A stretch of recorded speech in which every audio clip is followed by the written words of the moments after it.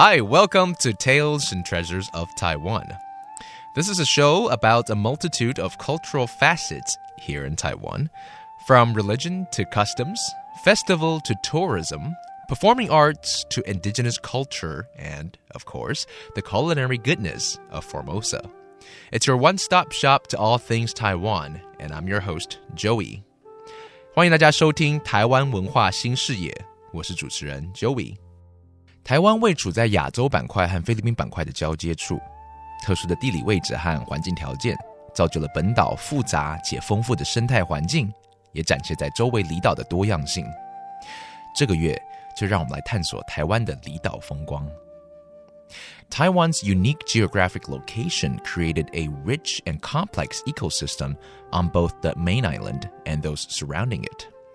This month, we'll talk to experts in various fields exploring the outlying islands of Taiwan.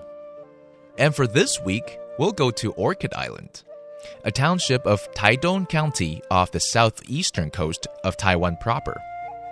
Inviting to the show is Mr. Wang, the editor-in-chief of a free-diving online magazine called Miss Ocean. 这周我们来探索兰屿，邀请到的是自由潜水资讯网页女子的海的总编辑王文燕老师。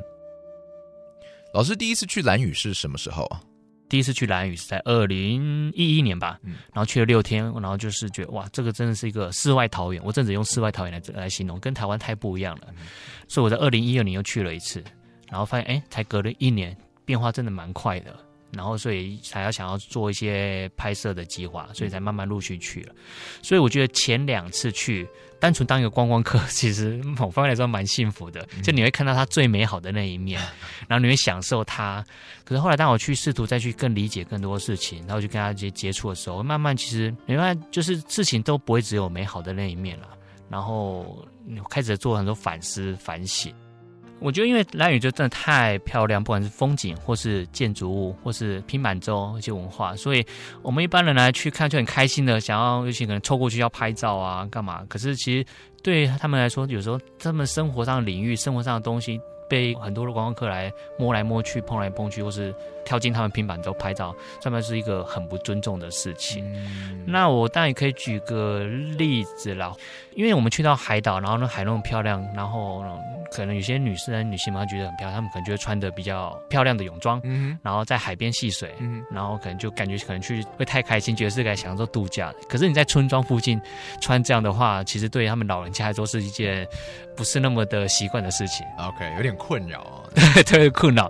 这当然各种例子，我觉得其实不只是兰屿啊，后来去了很多不同的地方，就是我觉得我们不要先用太习惯于我们原来的生活思维逻辑去觉得这些事情是理所当然的。我觉得这也是更好，就是我们可以去理解不同人的文化、不同的思维逻辑。我觉得也可以帮助我们去旅行吧，一个就让自己的思考可以更广阔。那多年来去兰屿啊，你有常看到台湾的本岛的观光客，还有其他的观光客吗？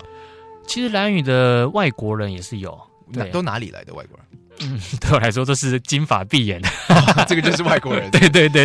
美国人吗？美国人有，然后我也遇过北欧的，就是遥远的国度。对我来说，遥远国度怎么会跑来这个地方？我觉得一些欧洲人吧，西方人，他们有时候他们真的很会跑，就是会跑到一种偏远的地方。对。所以有时觉得很讶异的，就是我遇到2个女生，好像是挪威还是瑞典，北欧的国家，跑去那边要拍纪录片，旅游纪录片吗？不是，他们是要拍他们文化的纪录片。但是他是学校还是说一个小媒体，我就不确定。但是他们的确是2个人，就一个是拿摄影机，另外一个就是还拿那个麦克风收音的。对。我想说，这么我们连台湾人都不太会来的地方，可是没想到那么遥远的地方，有人知道这边的特殊，要来拍这些影片。假设好，我们假设是就以这2个女生的观点好了，他们会拍纪录片，会想要拍什么样的东西呢？就我所知，他们那次是要拍他们的飞鱼季还有造鱼季的传统一些祭典的文化。从一开始去到最后面陆续去的情感是有些不一样的。那我觉得其实我一方面是蛮推荐大家去的，然后另外一方面，其实也是会担心太多人去的话，那边变化就会很快，复杂的心情。现在真的游客是很多，是不是？夏天是蛮多的啦。然后夏天其实因为蓝屿跟民宿他们也说，其实现在年轻学生吧，很多就是打工换宿小帮手，对他们会去。对，我上次去的时候2年前，我记得他们已经在盖新的民宿了，对不对？对，他们会一直盖，一直盖。对，因为对他们来说最直接的想到光的收益就是盖民宿啦。